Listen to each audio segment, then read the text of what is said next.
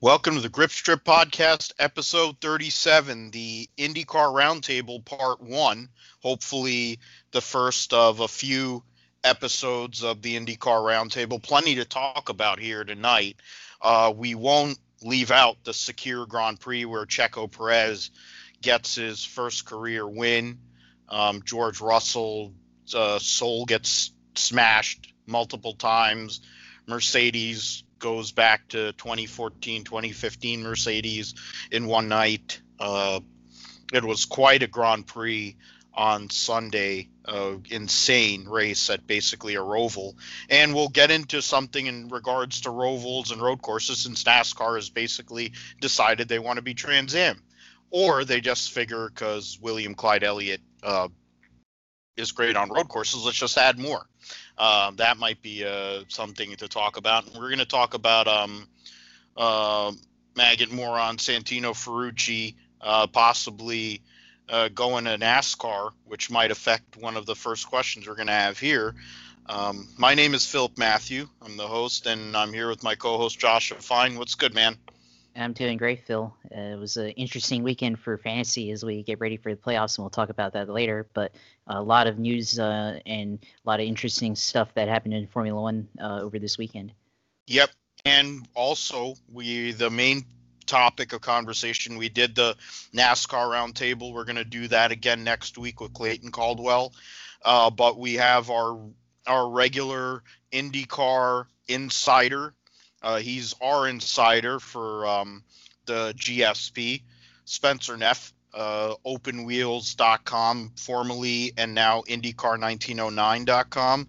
He's also a fantasy football player. He's a wealth of knowledge. Maybe he's going to take over for Donald Davidson. I think that might be he might be a favorite. If they don't put that job up and I don't apply, which I'm going to if it does, I know Spencer would apply too, and he'd be somebody that would be very qualified. How you doing, man?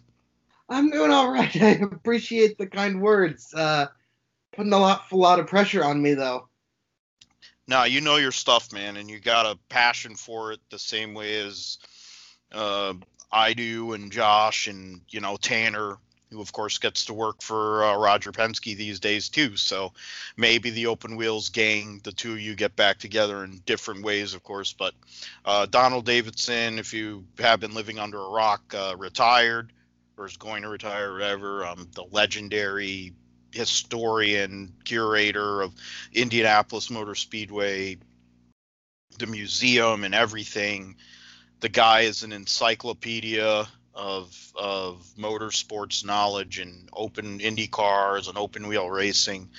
It's a loss for us as motorsports junkies, but I'm glad that he gets to retire and enjoy his life. And I think the one piece that it kind of bums me out is I never got to take that IUPUI class or whatever he used to teach, a class at the Indianapolis Speedway Museum. I'm like, that must be the greatest class that's ever been. That is the one class that I would have paid attention to if I was in college. That's the one class I would have definitely paid attention to. But before I go off on another tangent, IndyCar roundtable tonight, and it's interesting. A lot of news today came out with different guys that are involved in Indy cars, and uh, it kind of fits because we have to talk about the champion, and we have to talk about Chip Ganassi. Scott Dixon, six-time IndyCar champion, one of the greatest drivers ever. He had a great year in general. Him and Emma had their first son, Kit. I think that was a big play, that big part of why he was at a different level. Michael Cannon coming in. It switched the role the way that Scott Dixon has been through his career. He always starts slow and goes and has a great end. This year, he had an amazing start to the year. And by the end of the year, he was leaking oil and needed a little bit of help to kind of finish the job, but he did. Um, I'll I mean, it doesn't matter. He's got six championships, and there's only one driver in the history of IndyCar racing that has more, and his name is AJ Foyt. So he's one of the greatest. the PR is there's not enough PR for the guy. He's so understated. He's so soft spoken, but he's an absolute beast. Scott Dixon is. And Josh, I'll throw to you first, and I'll to Spencer. It's crazy, like we think about some of the records, and one of his teammates that he's going to have coming in next year is a guy who's broken a lot of records or has a great record or great resume. But Scott Dixon just keeps on adding to this deal. He's got 50 wins. I mean, where does this end? When is this going to end? He's the longest tenured employee, I think, at Chip Ganassi Racing, at least as a driver. I don't know. I think Mike Hull, there might be some other mechanics and stuff that have been there, but Dixon's been there close to 18 years. It's insane. He usually runs through drivers every year, and we'll talk about that in a moment. But what about Scott Dixon here in 2020?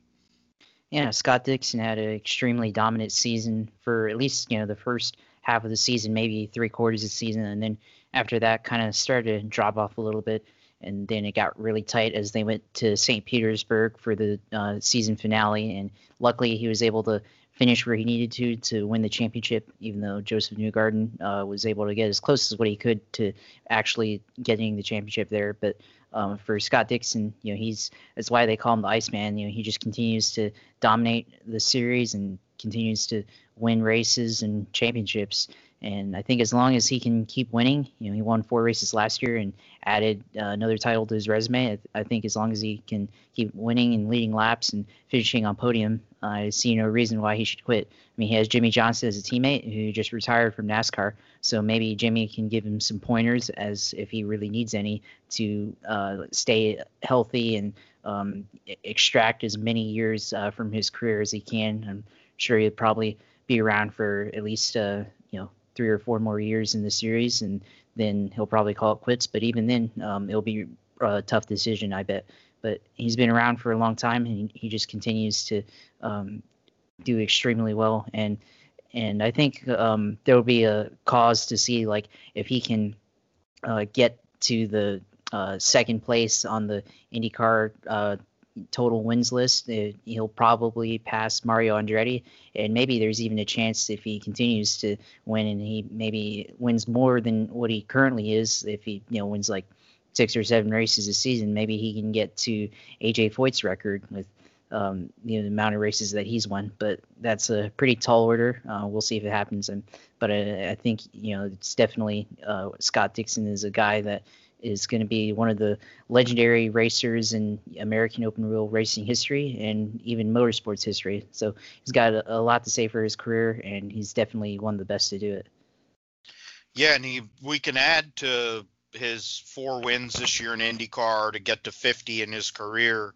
He also won he was part of the Rolex 24 winning Konica Minolta team, and they won what would have been the 6 hours at the Glen that they ran at Road Atlanta. So he won that race too as a teammate. So, and he's gonna be driving I forget which team because there's been so much craziness going on here in the sports car, the prototype, the WeatherTech sports car series. Paddock, I forget if he's going to be with Wayne Taylor's team or he's going to be at or if he's going to be with Ganassi. He's not going to be at Ganassi, at least for the Rolex. He may end up being there in the future, but of course Ganassi, of course, is bringing back a prototype program. They're going to run the Cadillac that I think that was the Wayne Taylor car. They'll be taking over that car.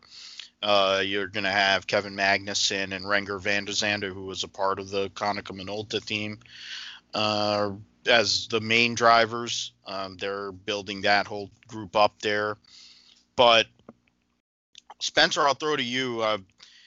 Dixon, he really had to work for it this year at the end. I mean, at the start of the year, it looked automatic. And you can speak to this. Michael Cannon's been in this series forever. And what did you see? What was the difference for Michael Cannon compared to what, for all these years, he's had Chris Simmons and he's had this team that's steady.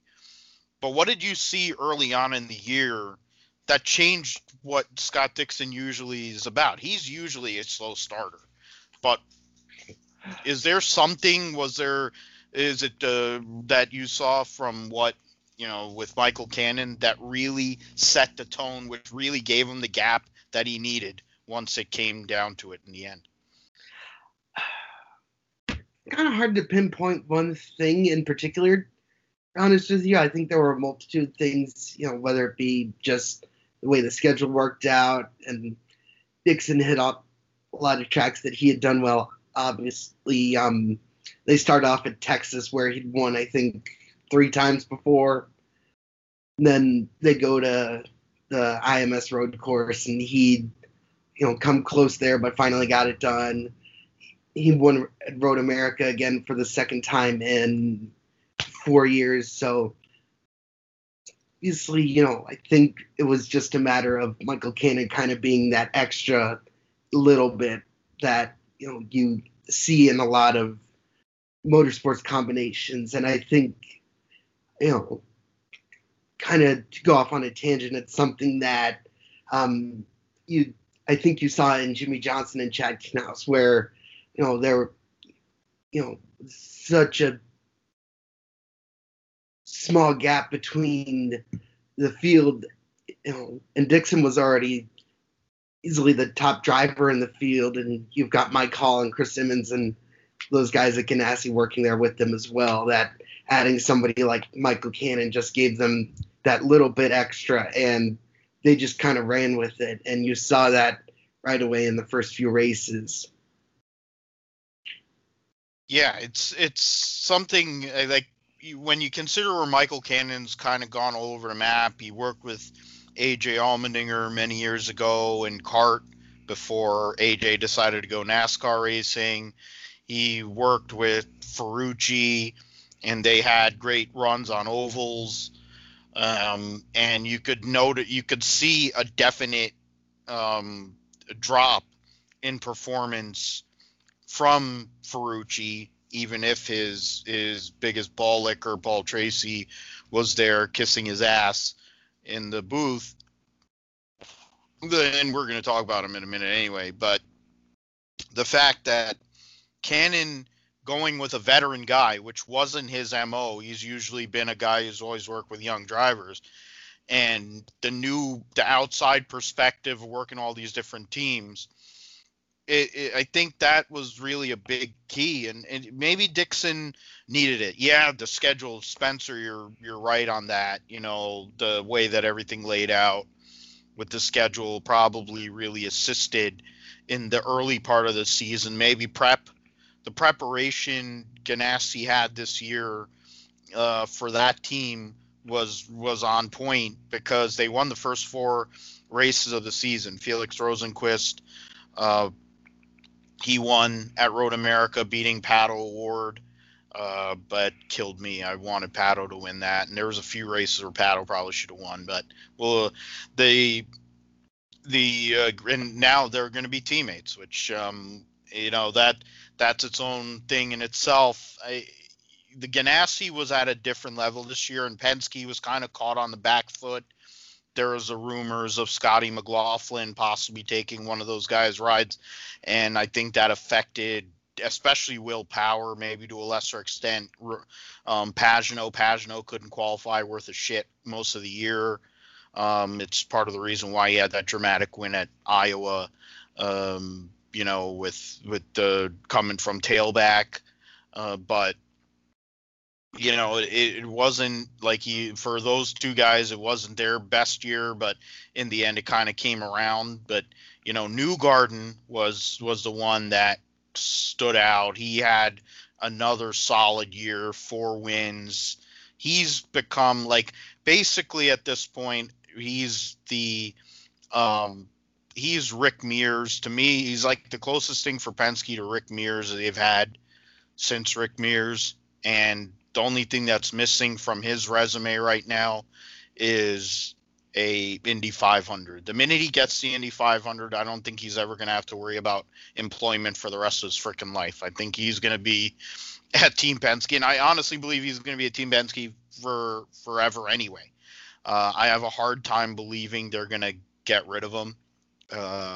It's not like Formula One's calling. It's not like for whatever reason, but I mean Joseph Newgarden, 16 points away, 5.2 average finish. I mean, for Scott Dixon, the 5.0 average finish is only tied for his third best average finish in his career. Tells you how great the guy is, in terms of his for championships or in general in a season.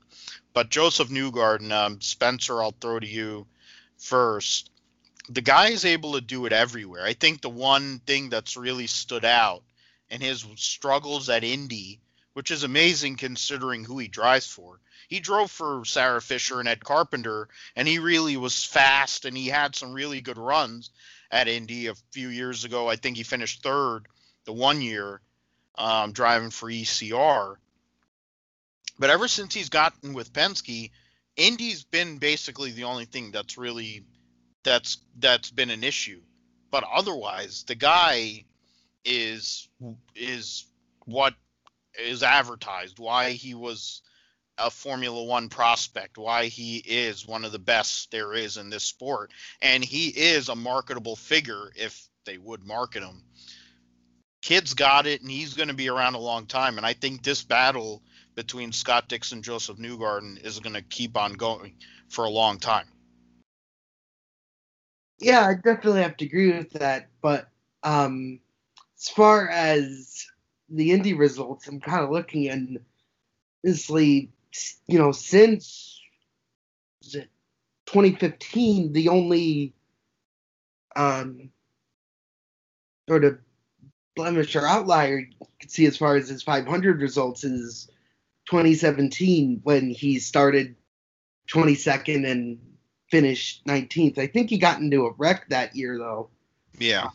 But that team as a whole, as far as I can remember, struggled. I know Elio finished second to Sato, but I think that gotta say struggled kind of with a grain of salt or sit on a scale just because we're so used to Penske just dominating, especially 2018 and 2019 when it comes to Indy, that, got probably, like you said, he's, if Dixon's, the best driver in the series, Newgarden's easily got to be number 2, and not yet have a 500 is, pretty interesting. But in the next 2 or 3 years, I'd be surprised if he doesn't get at least one. Yeah, I think there's a sense of, for me, because of how good he is and how talented he is, it's a great point. He finished third in 16, and he's had 3 top 5s in the last 5 years, including the last 2. But I think for me, honestly, it's his talent and the fact that he drives for the guy who has won more Indy 500s than anybody, the guy who owned the Indianapolis Motor Speedway and now owns Indianapolis Motor Speedway. And you would hope and you would think that it would happen. But Michael Andretti didn't win the Indy 500. So, and his dad only won one Indy 500. So, I mean, there's that. But Michael's more than made up for that as an owner. So yeah, well, it's the same. It's the same way as Tony Stewart never won the Daytona 500, and then the first year is retired, he wins the race as an owner. It doesn't really make up for the fact that you didn't win the race. It's fine and well, but when you're a driver of that caliber, you want the majors. And when it comes to IndyCar, there's Indy, there's Long Beach, and then there's everything else.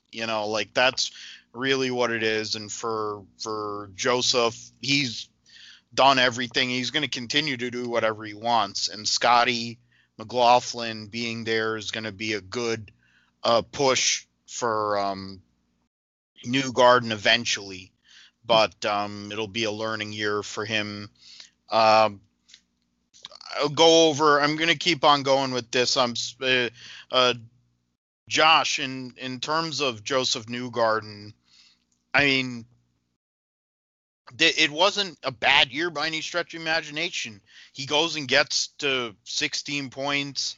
He probably would say that there was some results this year. He had some good starts, like the first race at Elkhart Lake when they had the bad pit stop. He gave up a ton of points there. Gateway won. They didn't have a great run, but otherwise, top 10 every single race. They were a factor virtually the entire year. I mean, what can he really do different? What can they change as we go into 2021 when they're now going to be a 4-car organization again, at least for next year in the IndyCar series? Well, I think for Joseph Newgarden, I mean, I think he just needs a little bit more luck, because you look at how he finished this season. He had top 10 every race except for Road America and at Gateway, like you said, and Gateway or at Elkhart Lake, that was because of a pit stop issue. And if he didn't have that, and maybe he finishes a little bit better at Gateway, we might be talking about Joseph Newgarden winning his third title in back-to-back from 2019. So I think it's maybe just a little bit of luck. But also, going back to like what you guys talked about with Indy, if he wants to win Indy, it's going to depend on Penske being able to give him the best car that they can give him, and also for Chevy as a program in the IndyCar series. It seems like every year, like, it alternates between Honda and Chevy winning the 500 or having the best group of cars there.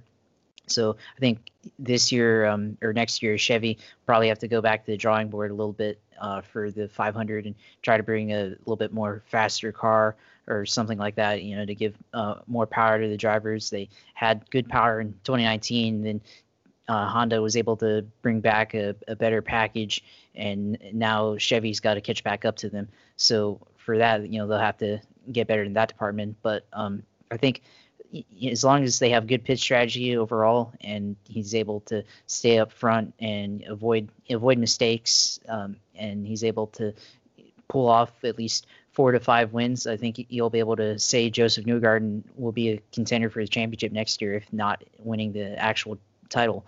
But I agree. I think he'll be the driver in the series that is probably the most marketable if they can figure that out. If IndyCar can figure out how to actually market the series, which hopefully they will now that Roger Penske has control over it.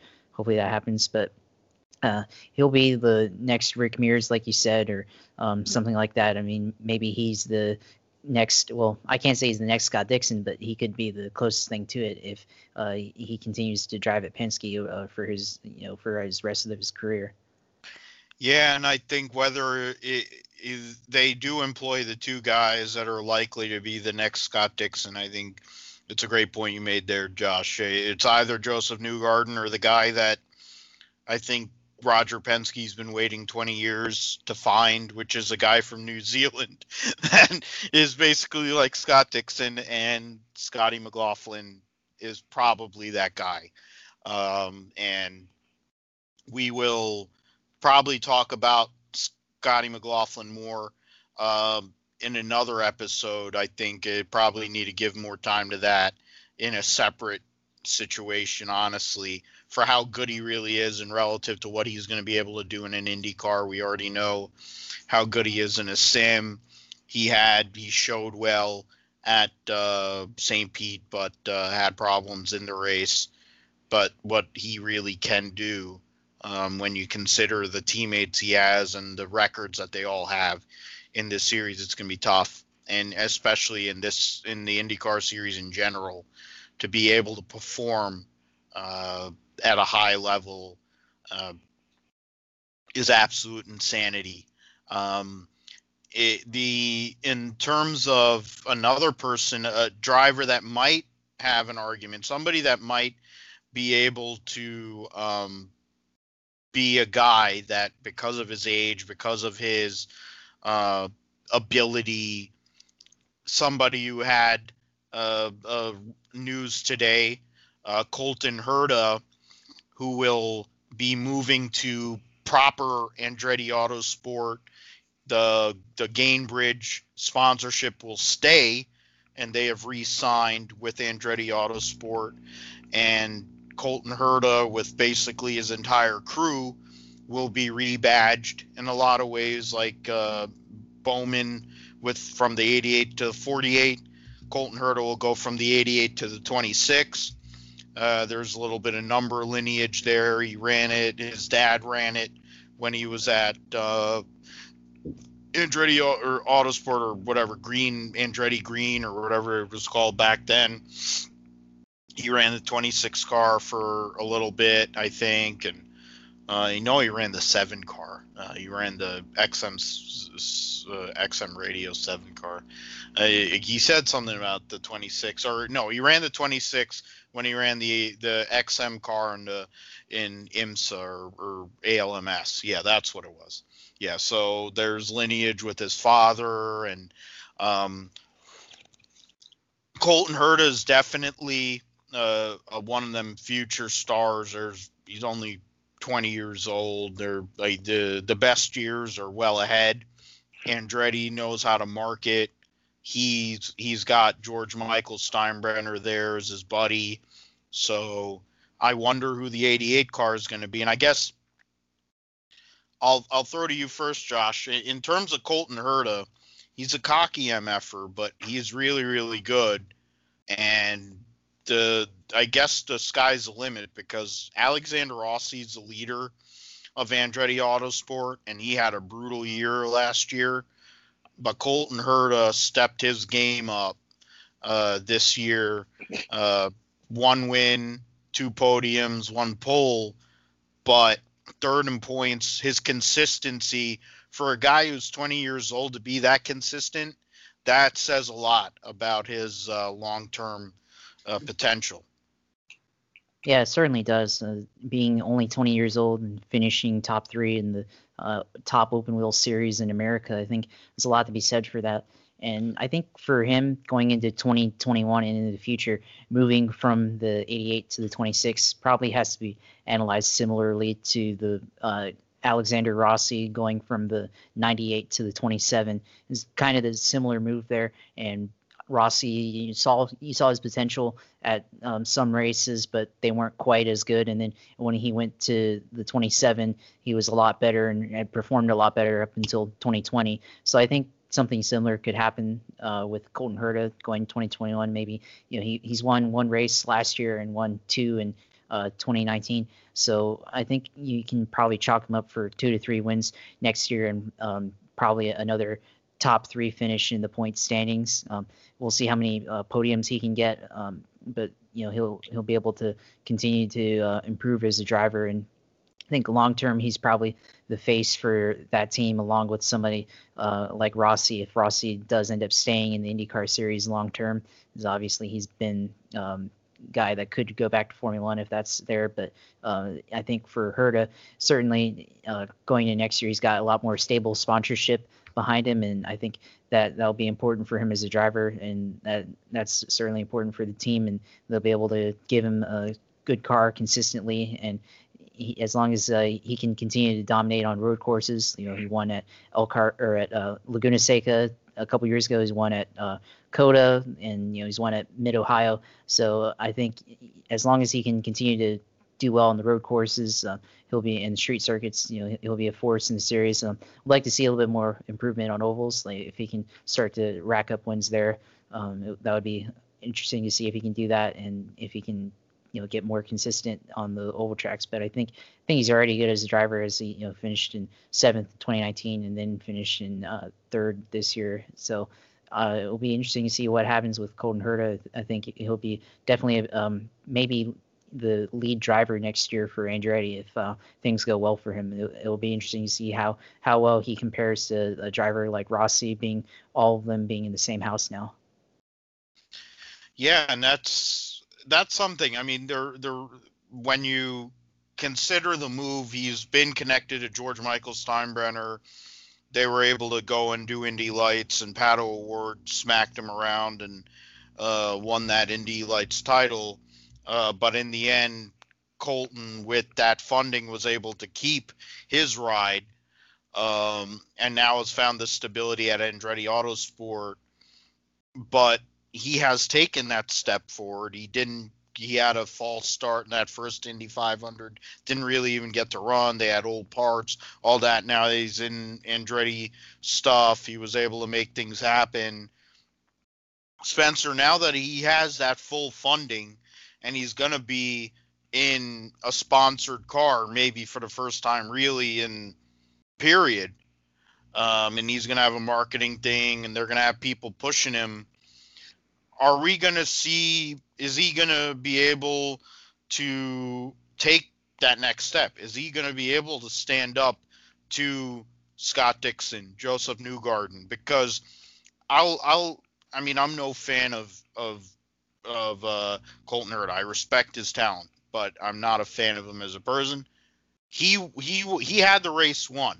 Alexander Rossi and Colton Herta were the dominant figures during St. Petersburg. Alexander Rossi threw the race away. Then Colton Herta threw the race away.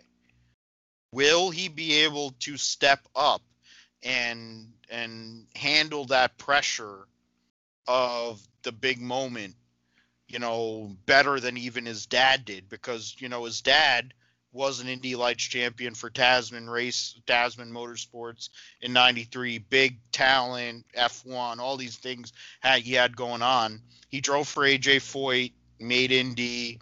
They went and so went to Ganassi. It didn't go well. Some other guy was his teammate that ended up winning the IndyCar championship the next year. Some guy named Jim Vassar, and he went to Rahal and kind of made his career start from there. My question to you, Spencer, is Colton ready to stand up to the heat?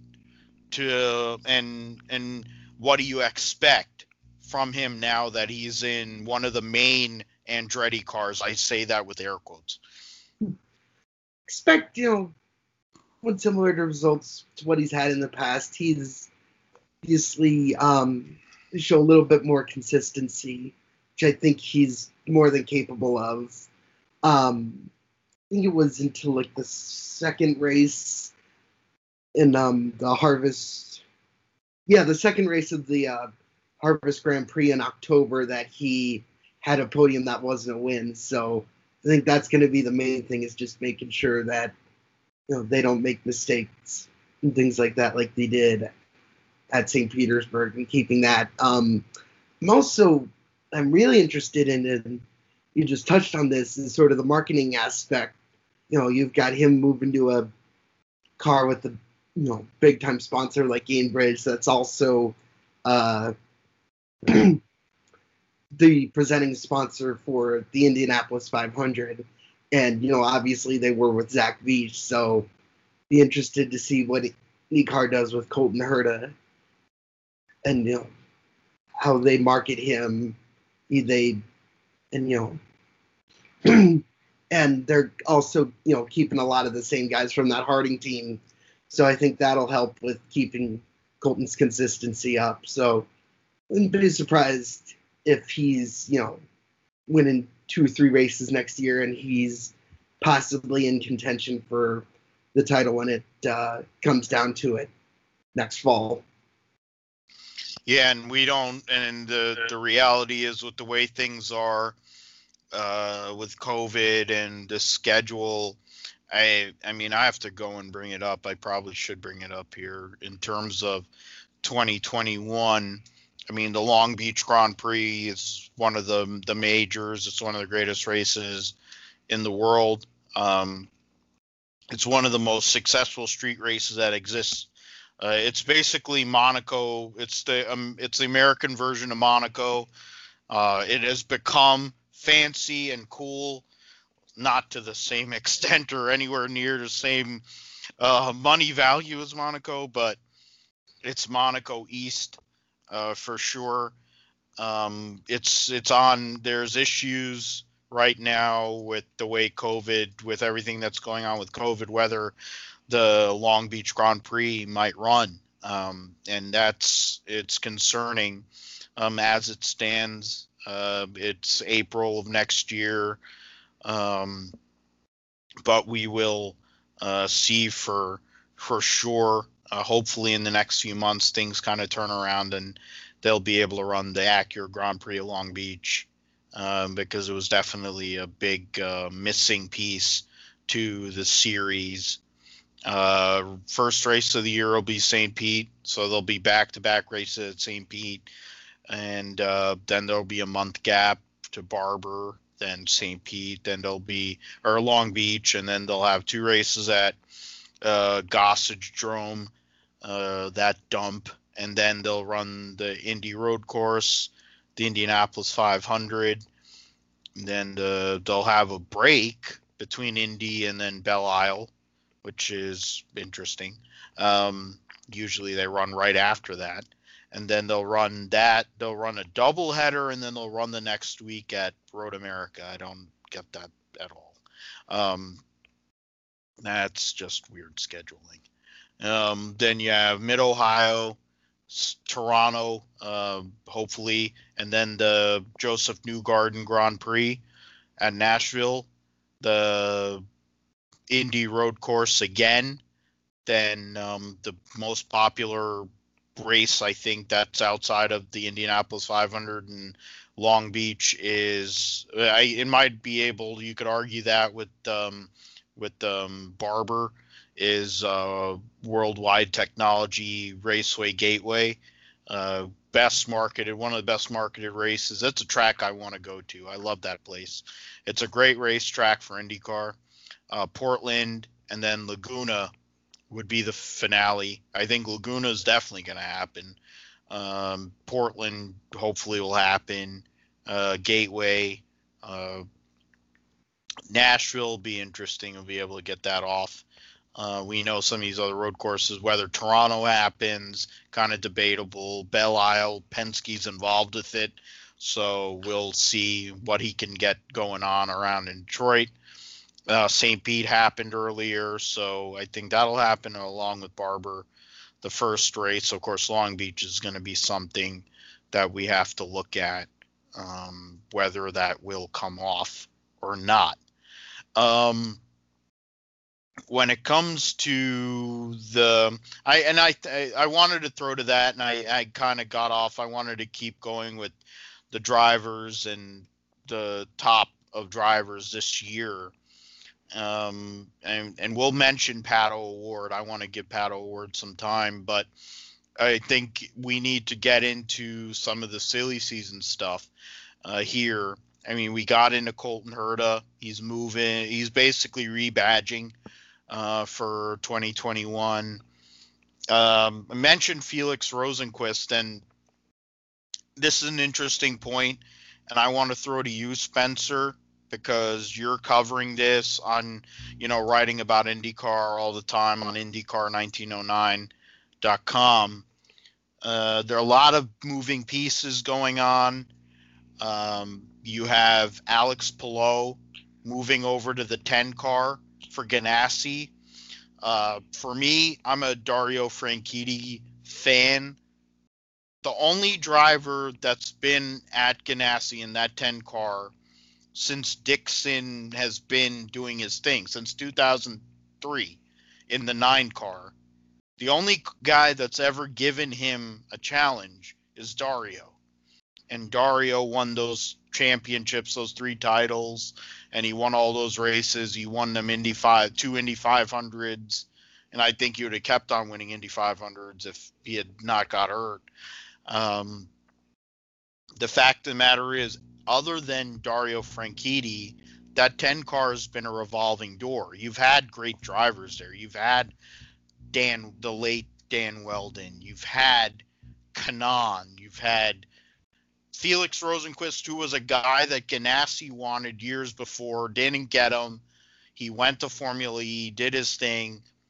He brings him here. It might have not worked out as well as they wanted to, I guess, because it was shocking to me that Rosenqvist left, unless he knew that he was out of it. He didn't get the time that he probably should have gotten because of the level of talent he has, which kind of is going to lead into the Pato O'Ward discussion here in a moment. Um, but thinking about the guys and all the movement that's going on for 2020, like we'll start with the 10 car, Alex Palou coming in there, top rookie this year with Rinus VeeKay, two of the best guys. I mean, I thought Alex Palou was going to get a look for Formula One or Formula Two, but he's still going to be here, and he's going to be with Ganassi in the 10 car. That was interesting. What are your thoughts on that? And also Rosenquist moving over to Spam, Schmidt, whatever, Arrow McLaren, whatever you call it, Spam. Well, you bring up an interesting point as far as, you're right. The 10 cars obviously had a lot of solid drivers over the years, whether it be Weldon or Tony Kanaan or Ed Jones, Yeah. Felix Rosenquist. But, right, there's nobody really there who's, obviously it's going to be hard to match somebody of Scott Dixon's caliber, but Or Dario. yeah, Dario's kind of the only one who's been able to be a consistent championship contender in that car. So to see, Palou showed a lot of promise. Might have been in contention for the pole at Indy had he not had the weight jacker issues. We'll have to see with that. And like you, I was surprised that Rosenquist was as quick to leave in SCC, but I think that him, it shows that maybe there's a part of him that's thinking, hey, Dixon's still got 3, 4, 5 more years where he's gonna be the unquestioned top dog in the series, if not just Ganassi. So Lindquist may be willing to go, and Arrow McLaren SP also showed a lot of promise throughout this year. You said Pato had 2-3 races where he could have been the one to break through and get his first win. Obviously, Askew had a podium in the first Iowa race. Then he was performing well until he had the concussion at Indianapolis. So I think that's a very interesting dynamic to keep an eye on throughout the season, and how Palou progresses with the added expectations of being at that team and being in that ride, and how Rosenquist does moving away, and how he and Pato mesh, and how Palou meshes with that team between Ericsson, who has also done a solid job in his own right, with Dixon and Kanaan and Johnson sharing that fourth ride there.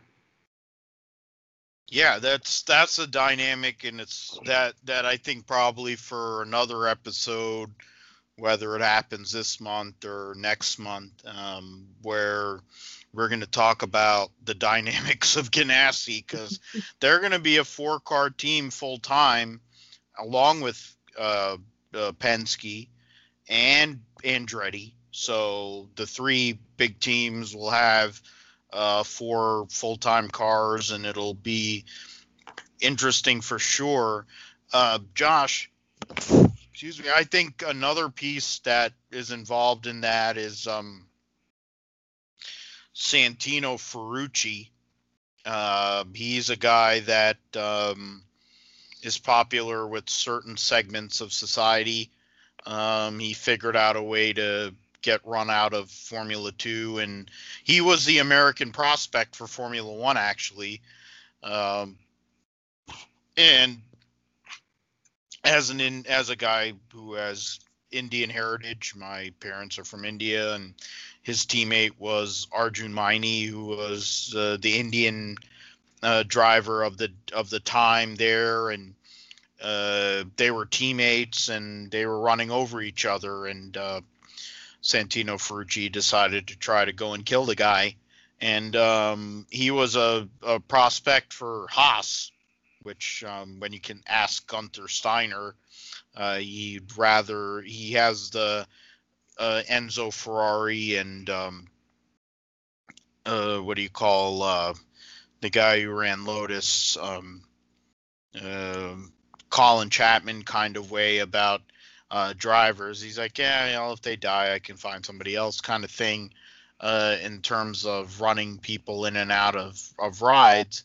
Doesn't really have respect for him until, of course, Romain Grosjean almost ate it a couple weeks ago. God bless that he's still here and he's with his wife and with his kids, and he's going to be able to drive a Mercedes. So we'll see if Romain Grosjean he still has it. I don't think he's going to be driving for AJ Foyt next year with his buddies Sebastian Bourdais, but I think that'll be for the next episode of the IndyCar Roundtable. I'll tee that up for Spencer and Josh, but in terms of Santino Ferrucci, I mean, we're an all-around show. There's other shows that are trying to copy our brand, mainly because we're good. And Josh and I like to go and cover all different types of motorsports. I would go and throw to you, Josh. It's like Ferrucci, he had a lot of a PR and a lot of hubbub about him, and he's a polarizing guy. You think he's like 4'7", whatever he is. His hair makes him like 5'2". His ego makes him like 6'5". Paul Tracy likes him a lot, which makes a lot of sense because they both are tools. He's going. The rumor these days is he's going to NASCAR. And not only is he going to NASCAR, he's going to Xfinity with like a team that runs 15th every week. So and I'm gonna give the next part to Spencer, but what do you look at in terms of a guy like Ferrucci when you see his teammates going to Ganassi, the guy that was at Ganassi is going over to Spam, and you're a guy that was supposed to go to Formula One, and segments of this base, and one of the guys that for some reason is still employed to announce IndyCar racing, even though he's a jackass. I mean, I might be putting a guest. We have a guest that is a huge get, possibly a legend, a guy who was a young guy. That's all I'm gonna say. He was a young guy. And they talked about how young he was, referenced that on TV a lot. I might be putting that on the line based on how much I don't really care for Paul Tracy. We might be able to bring that up with him. Might be able to get Paul Tracy on this show because I could go and promise him a bottle of vodka. I bet he'd show up. I bet I could go and tell Kimi Räikkönen I'll get him a bottle of vodka. He could go and show up on this show too. We'd go and our ratings would go through the roof. But anyway, Josh, I'm going to give you Santino Ferrucci. I think it's kind of a diversion to what I want to give to Spencer, but Ferrucci's line here, because it fits with the rumors that are going on, and we're in a silly season segment. What do you think of this year when he was with the 18 car? They ran Sebastian Bourdais out the door. He didn't really perform this year. Well, I think for the oval tracks and a couple of the road courses, he performed all right. As a and even going back to his rookie season, he had some pretty good races at the ovals for Ferrucci. But overall, I mean, he didn't really perform that much. I mean, he was mostly in the back half of the field, except for a couple races here and there. But I think you have to look at his move to NASCAR as maybe looking for more stability in his career. Because, like you said, everybody's leaving Dale Coyne Racing, and he's like, I mean, right now, in writing, he's like the only guy there, and I think maybe he wants to see what NASCAR is like, and if he can find his way into a good ride over there. I mean, the car that he's rumored to be racing for 20 races with isn't all that great, but hey, maybe he thinks he can get something out of that and learn oval track racing and learn how to be a stock car driver. So that'll be interesting to see if he can make something out of that. But it looks like there may not be any drivers left that are right now for Dale Coyne Racing going into 2021. So I think for Ferrucci, he could be the lead guy there if he stays around, which he might end up happening. But maybe he doesn't want to be the lead guy and he wants to be somebody who can just focus on doing his own thing without worrying about leading other people or being the top driver or whatever. But I think it might actually be a little bit of a loss for the series because I'm not really a fan of him either. But I mean, he's performed pretty well at Indianapolis. He finished 7th and I think won Rookie of the Year that year for the race, and then this year he finished in 4th, and he's actually been proven to be a pretty decent oval racer for the most part, and I think there's a lot of diversity in the series between the street, road, and ovals, and you have a lot of drivers who are good at one track or the other, some that are good at all in this series, and he's pretty good at Indianapolis for the most part with his 2 races there. So that'll be an interesting thing, like if he decides to go the full NASCAR route. I mean, that's a loss of opportunity potentially to make a career at least Indianapolis, unless he decides to be the guy to do the double or something like that, which I would like to see that happen if somebody can do a double with the 600 in Charlotte and then the 500 in Indianapolis. But I think this is his foray into NASCAR. Looks like that's a trial at least to see if he can be a stock car driver, and then if that goes well, then he might just go full Xfinity in next couple of years and just go that route. But for Dale Coyne, I mean, they lose a guy, and now they've got to go find somebody. And there's drivers who could fill that seat. I mean, they're not the best team, but certainly it's an opportunity. And there's Oliver Askew, who's looking like he might go to IMSA. But I mean, maybe he could go to Dale Coyne, or one of the Formula One drivers looking for a ride next year can slide over to IndyCar and try out IndyCar. But for Ferrucci, I mean, this is looks like he might want to go NASCAR and make more money there if it's possible, and maybe he just doesn't see a future for himself in IndyCar. But I think maybe he should just stay in the series. I don't know. Yeah, root beer float head, as one of my friends on Twitter nicknamed him, and I'm looking at his picture on Racing Reference, and he does look like a root beer float. It's something. You look at his stats, and he doesn't have a podium in the series, and he's only led 122 laps. His average finish is 13.5, but he has a following, and the reality is, before he lost his mind and tried to kill Arjun Maini in an F2 race, he was the most likely American prospect to get to Formula One. And Dalton Sargent or Logan Sargent now is that guy, and he doesn't have a ride, which is ridiculous. Considering he was almost in line to win the F3 title, which he's going to be able to test. Hopefully he'll be able to put himself in a position to get a ride for next year. But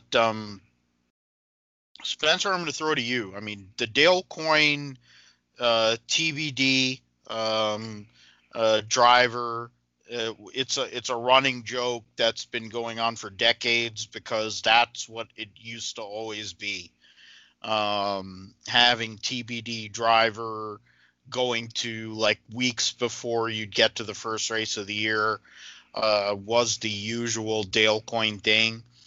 They have Vasser Sullivan, of course. When you consider Vasser Sullivan's situation, they were with AIM Autosport in IMSA, Andrew Bourdin and that group, they left, which might be affecting funding there. They have the one car, they're returning their drivers, Hawksworth and I'm forgetting the guy's name, the Aaron Telitz, who is a Road to Indy guy, so Spencer knows him well. who's somehow or another his rating is a silver, which makes no sense because Aaron Telitz is really good. It's the same way that Ryan Eversley is only eligible to run the Rolex, but he can't run the other races, which is bullshit. Ryan Eversley, I'm calling for you now to come on to the Gripstrip podcast because you're the man. It's shameless plugging for Dinner with Racers, which is a great podcast and also a show on Amazon Prime, which has provided me tons of entertainment. I watched the episode last night where they talked to Dick Simon. That was absolutely ridiculous, and I'm hoping there's more episodes within that one episode they did with Dick Simon because I never knew how insane Dick Simon was. It gives me a whole new level of respect for him than what I already had for Dick Simon. That's beside the point. They're testing Robert McGinnis and Zach Veach. We talked about Colton Herta, who's taken over the Gainbridge car. Zach Veach used to drive the Gainbridge car. They're testing those two guys, which is interesting. I would assume Zach Veach would be a platinum or a gold, and McGinnis, I guess, lands as a silver, which means that the Lexus team would be able to perform. But it shows two road to Indy guys that are now having to go back to sports cars. Josh mentioned Oliver Askew, who got ran by Spam, and now he's testing an LMP3. Spencer, I'm going to throw to you. Where the way things are right now with Dale Coyne, they don't have a driver.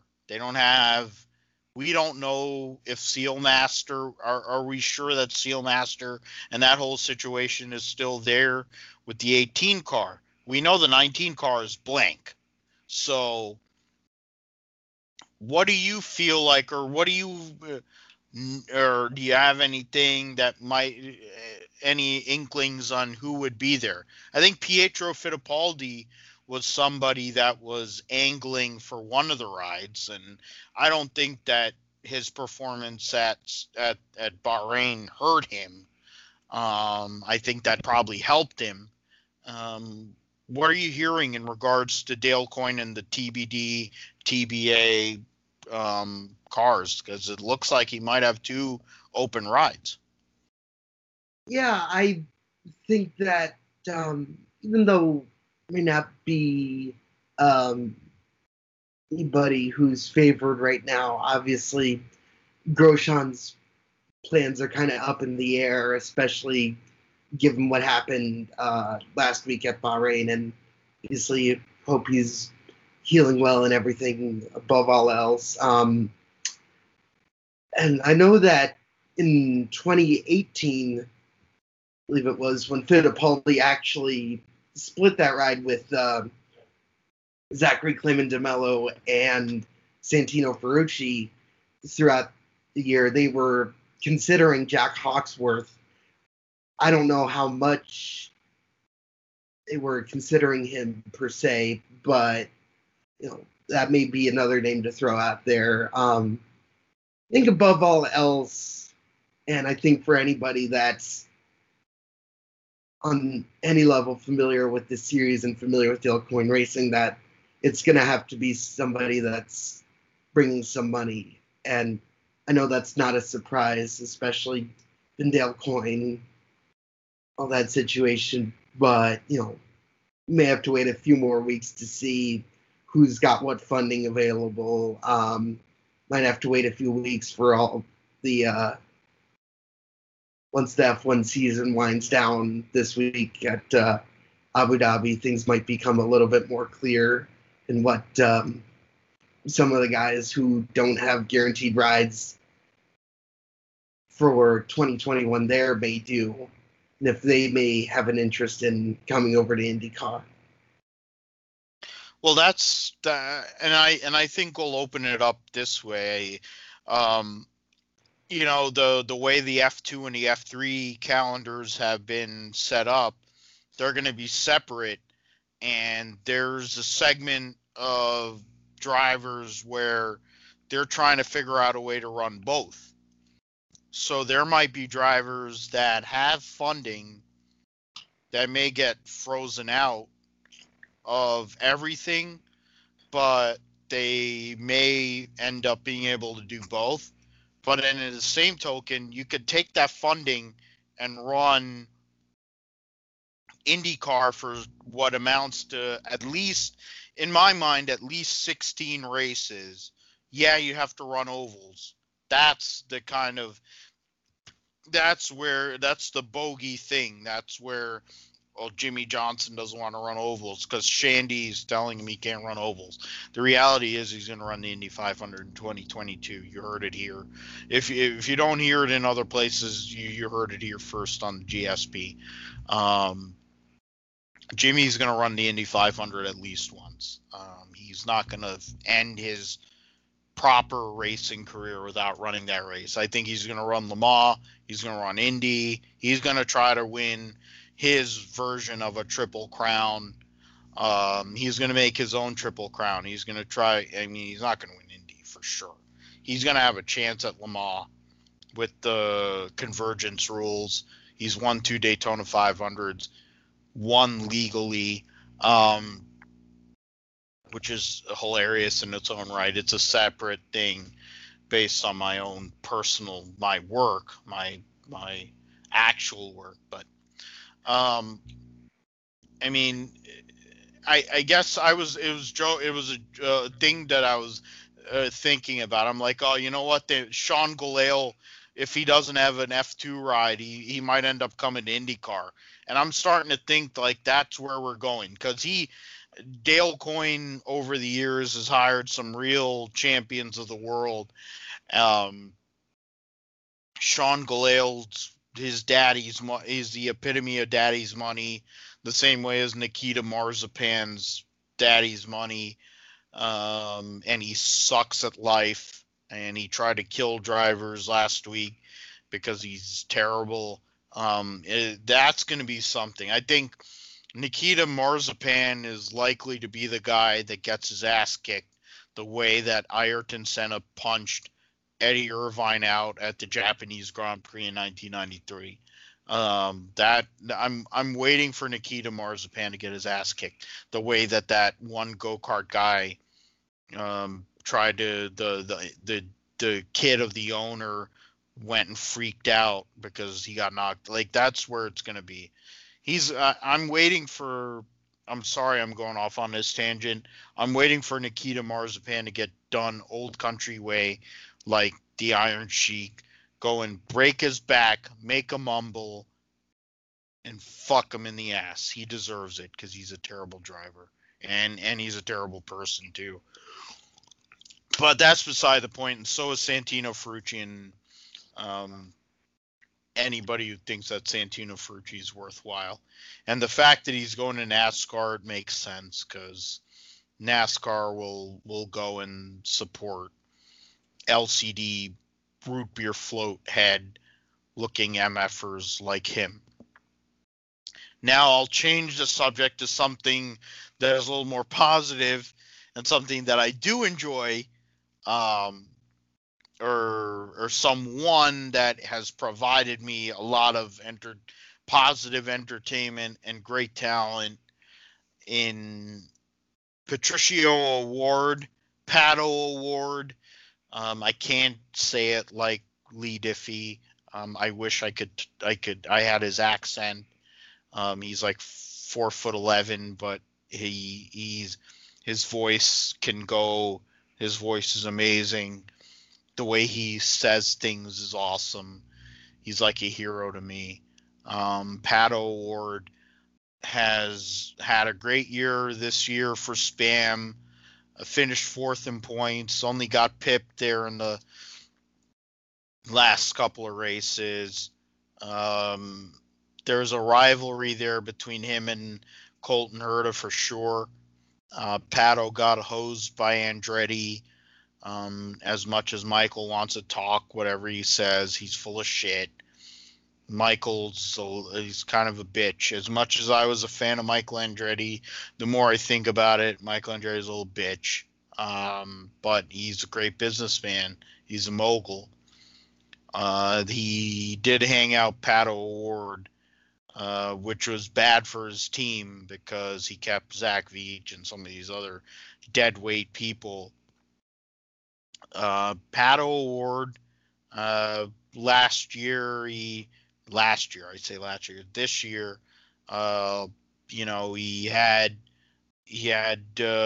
average finish 7.6, finished second at St. Pete in the last race of the year. He had 6 top fives, and he only had one race outside of the top 12. So I mean, Pat O'Ward is a guy that, honestly, in my opinion, he's F1 level. He was so good. Marco tried to get him to come over. He got him to come over. Ran F2 with Lord Mahavir. He was a teammate with Lord Mahavir a couple of years ago. # Lord Mahavir. F1 Grid Talk podcast. Go and listen to that. I'm over there too. Josh, your thoughts on Pato O'Ward, Mexican hero, before we get to Sergio Perez and everything that happened over at Sakir here in a little bit, but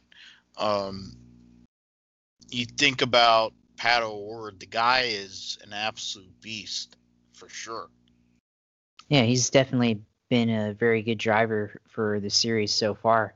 And it's surprising he didn't win a race this year, and he performed well enough at Elkhart Lake earlier in the season to win a race, and just didn't work out for him, and kind of lost the handle at the end and gave it up to Felix Rosenqvist there. And he should have won that race, led the most laps, and it was definitely a missed opportunity for him to win. And then the next week at Iowa, I thought he had one of the better cars. He led 30 laps at that race and ended up only finishing fourth.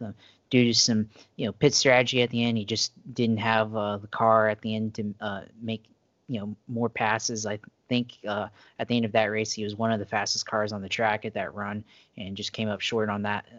But he's certainly going to be a solid driver for the future for this series. I would expect him to win a race next year. Maybe he wins at Road America or some other track, but definitely a solid driver all around on all these tracks. He finished 6th at the Indy 500, 2nd and 3rd at both Gateway races this year, and at the end of the year he finished 2nd at St. Petersburg. So a lot of good going around for Pato O'Ward. He's definitely the flag bearer for the Arrow McLaren team, and I think he's definitely the future if he wants it. If he wants to stay in IndyCar, he'll definitely be one of the drivers of the future for this series. I expect he'll have a rivalry, like you said, with Colton Herta there. They'll race each other pretty hard and trade wins and podiums, I'm sure. So a lot of stuff going good for him, and he'll have a new teammate next year with Felix Rosenqvist. Maybe Felix can give him some pointers there and help him be a better driver, and maybe let him know how he was able to win that race over him. But certainly he has a future in this series for sure. Yeah, and I want to throw to Spencer on that. I mean, you look at Pato O'Ward, you know about the Road to Indy, and he won 9 races in 2018 and 9 poles and 13 podiums and 17 races, and his average finish was 2.4 in 2018. He beat Colton. I mean, he beat Colton Herta. Everyone talks about Colton Herta and how good Colton Herta is. Colton Herta won 4 races in a row in the middle of the year, but Pato around that was doing work. The fact of the matter is, Pato O'Ward has proven in equal equipment that he can beat him. He looked like, kind of like, I'll compare it to Lewis Hamilton, the way he went and beat Colton Herta, and Colton Herta's the next big thing, and he's got a fully sponsored ride and all that. Pato O'Ward's in a fully sponsored ride right now with Arrow and McLaren.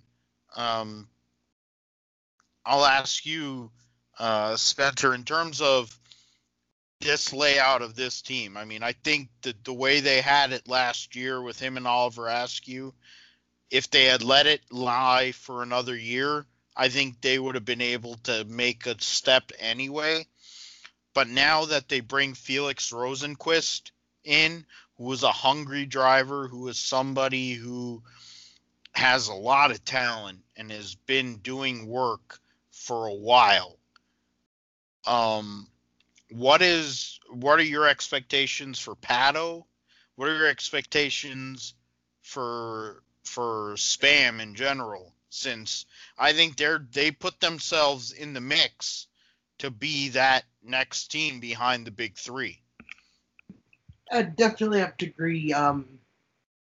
What Josh said, I would not be surprised if Pato wins at least one race. It was really impressive at Gateway, and I think if he had a few more laps, might have had a shot at running down Newgarden and winning that race. Yeah. And to see what Rosenqvist brings to the table, I know he's, as I said, hungry and got something to prove, given that he left what's one of the top teams in the series and wants to show that he can do it on his own and can go out and win races just as easily as anybody. Well, I think if that chemistry continues to build, not only between Pato and his team, but between Pato and Felix, then we'll see them continuing to make steps and winning a couple races and maybe putting themselves in the conversation for a championship contention if they can get a few breaks to go their way. Yeah, I think Pato O'Ward, I mean, he's one of the best, and I give credit to Frank and Missy Linker for the Indie Sports Car podcast.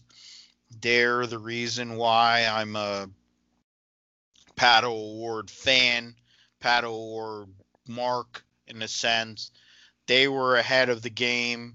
They had him on their show, one of the best podcasts that exist in general, but also for the Road to Indy. They've been a Pato O'Ward supporter the whole way, and dude can do work. I mean, what he's been able to do in an IndyCar. I mean, if you're not sold on his ability and his potential, you're either denying it. It's the same way as like I can deal with Colton Herta's talent. I don't like him as a person.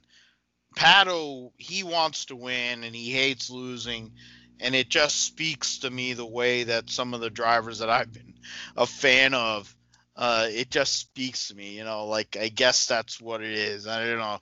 I hope and I think that he's going to be able to take that step here in 2021 for sure, based on his talent, based on his ability. It's something to see where they're going to go and where that team's going to go, because they're taking a big risk in a lot of ways to go and have two kind of sort of alphas, in different spots of their career. Rosenqvist, who's proven in other types of motorsport that he's a talented race car driver. I mean, he's a really young guy too. I mean, it's not like he's in the same age range as I mean, he's not all that far out. I mean, he's only, what is it, 30? Yeah, he's only 29. I mean, he's a young guy. He's 28, going on 29, and he's a young guy. I mean, he has a lot of years ahead of him. He did work for Mahindra. That's where I started going watching him. He won 3 races. I think he won that for Carlin too, right? Yeah, I'm looking at that. Yeah, he was driving for. And go over here, Felix Rosenqvist. Oh, Bellardi. Oh, Bellardi employed him. Look at that. Yeah. So I mean, for Felix Rosenqvist, he's a guy, and you look at Aerospam. They're a team that are trying to go and set themselves up overall for the long-term situation. Former winner of the Macau Grand Prix, which tells you how good he is. To go and win Macau is something. You have to go and wow, he beat fucking Charles Leclerc. It's bad. I'm sitting here going through the history here. Look at this freaking field. Charles Leclerc, Alexander Sims, who's Formula E, Giovinazzi, who somehow or other still has a Formula One ride, Stroll, Jake Dennis, Arjun Maini, Nick Cassidy, who should be in Formula One but is in Super Formula. Wow, that is some field. You have Gustavo Menezes, who's an American driver, who's in sports cars, Ryan Tveter. You know, Daniel Ucandela, who's in DTM. I mean, hey, we're going to see about Felix Rosenqvist for sure. His potential and his talent. Here, he finished second the year after. So, I mean, guy has a ton of talent for sure here in IndyCar. I think the next question, the last question I'll throw out before I let Spencer go and see if he's going to make it into the playoffs in his league is the layout. And I guess we're going to go and talk about Scotty McLaughlin. We're going to talk about Penske here, not only in 2020, but 2021. Will Power finished 5th. I think Will Power made moves and behaved in a way like he thought he wasn't going to have a job. And so he probably didn't drive as well as he probably could have because he thought he was going to lose his ride to Scotty McLaughlin. In the end, he won a couple races. He finished 5th in points. But he's in a position where he knows that he's probably not going to have a ride long term. What do you look at in general in terms of Penske Racing? You look at Pagenaud only finished 8th in points. He won 1 race. Of course, he came from tailback to Dewitt Spencer. Will Power, he's an older guy. But Penske probably wants to go back to 3 teams, and it's generally looked at that he's going to keep Newgarden, he's going to keep Scotty McLaughlin. There probably isn't a spot for Will Power. Pagenaud has John Menard's money. He's basically John Menard's other son at this point because he won him the Indy 500. So I think he's never going to get fired. But what are your thoughts of Penske Racing and what the other drivers at Penske did this year relative into what's going to go on next year in 2021? I think you bring up some interesting points. I'd kind of also add Will Power's had the Verizon backing since 2009, 2010. So who knows what that would mean for anything as far as keeping him or not keeping him.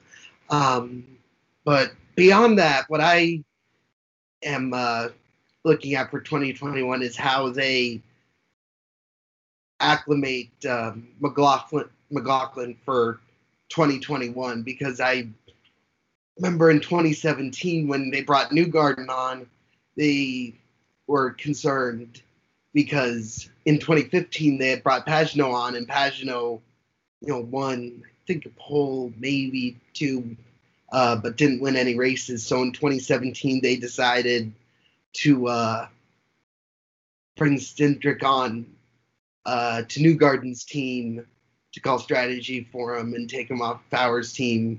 So I'm interested to see what Penske would be willing to do, if he'd be willing to pair McLaughlin with Cindric, or who in the organization would kind of take on the task of working with him right now. Would be the thing for me.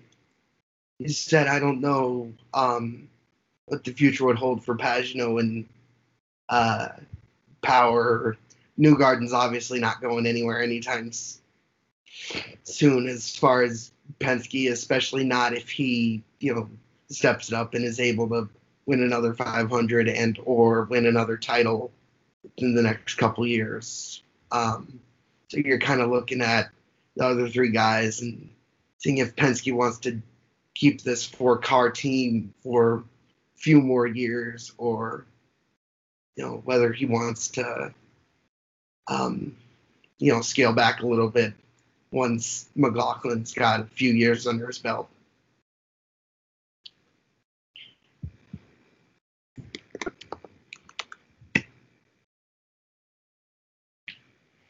Well, I'll just go ahead and give my thoughts on Penske, but I think for Penske, like, it's going to be interesting to see what happens with Will Power. And you bring up the Verizon sponsorship, and they also sponsor Joseph Newgarden, and Will Power. I think he's getting a little bit older and looks like he might be the odd man out at Penske, and maybe they decide to consolidate the sponsorship to Joseph Newgarden, give him a full-time backing.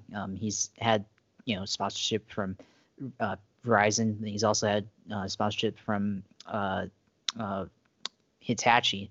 So maybe they decide to consolidate it onto one team and just give him full backing, which sure helps him, but like for Power, like he's got a lot to prove going into next year, and it's going to be interesting if they can carry 4 cars for next year, and how they do, and if Power can do better than what he did in 2020. He won 1 or 2 races last year, but didn't really do a whole lot as a driver in the series compared to what we're used to seeing from Will Power. He only had 5 podiums, and he did have 5 poles, but Power was kind of a second fiddle to most drivers each week, and wasn't really the Will Power that we've kind of seen from him in past years. And he looked like, he was the second best driver at Penske this year, but he may be the odd man out, like you said, with Pagenaud having full backing from Menards, and with the coronavirus impacting teams' revenues and stuff, they may decide to go with someone else and just consolidate to 3 teams. But it'll be interesting to see what we see from Scotty McLaughlin, if he has struggles in his first year full time as a driver in the series. And if they decide to pair him up with Tim Cindric, that's probably the best move. He's one of the best strategists in the series, and he's experienced and has been very successful in the series. And then we'll see what they decide to do for the other drivers and their strategists, if they decide to stick with Kyle Moore, with Simon Pagenaud, and Joseph Newgarden, with Gavin Ward, and some of those guys, like how they can gel together as a team and improve on their results from last year. And I think for Newgarden, they're probably going to put a lot of focus on his car and give him the best chance to go out and win the title and try to challenge Scott Dixon for next year's championship. I mean, they know they can do it. They just have to be able to put together a whole season and score the most points and all that stuff. But I think if Will Power next year, if he doesn't do well and he has kind of the same performance or less like he had this year, then he's probably going to be out of the door at Penske in 2021 or 2022. Yeah, it's something that we will see. I figure Power's days as a full-time driver in IndyCar are probably over, minus the point that Spencer brought up when it comes to the fact that Verizon has sponsored him for all these years. After his accident with Spencer, or not Spencer, Sebastian Philippe, or whatever the hell his name is, at Sonoma back in 2009 when he broke his back. Helio Castro-Dash Neves not paying his taxes. He took over the 3-car for like one race, and that one race started what has now been 10 years with Penske Racing and all those wins, and that's something to be seen. We'll see what he's able to do. Will Power, I think Scotty McLaughlin, somebody who has been in the V8 supercars for the last few years. He won his first race way back in 2013. Scotty McLaughlin, he's one of the most talented drivers has been in the supercars series for a long time. He won at 20 years old, so it tells you what kind of potential he has. Of course, he's coming a little later in his career, but his last 3 years in the series, the last 4 years, frankly, he should have won 4 straight championships. He's been on a heater. The last 2 years, he's won 31 races. Guy is basically what Penske's been waiting for. The New Zealand, he's waited for his version of Scott Dixon, and I think he has that guy. And when you consider, Josh, you mentioned it with Newgarden and Scotty McLaughlin, they already have 2 drivers for the long term. I think John Menard's never going to stop sponsoring Simon Pagenaud because he won him the Indy 500, and that was John Menard's dream going all the way back to the 80s and the early 90s to try to win the Indy 500, and Simon did it, and he looks like Jean Girard, and he's great with media and PR and the whole bit. So I don't think he's going to have a problem with sponsorship, whether it's going to be Penske or elsewhere, to be determined. I think it also has to play with Austin Cindric and his sponsorship that he needs to go and run his Cup career along with Ryan Blaney. But that's beside the point. I think Scotty McLaughlin, it'll be an interesting transition into 2021. It may not be his usual performance and potential, but I think the long-term success for Scotty McLaughlin is to be determined. I think he's going to be able to do a lot of work for Penske Racing in an IndyCar. Before we let you go, Spencer, let us know where we can find you on social media and your website and what you got coming up on your website before we have you back for another roundtable discussion. Yeah. Website's IndyCar1909.com. Kind of, figure out some stuff to do as far as off-season content. Probably gonna have a few historical rewinds. This year or next year, 2021 is going to be the 110th anniversary of the first running of the Indianapolis 500 back in 1911. So definitely want to have some stuff for that in the season.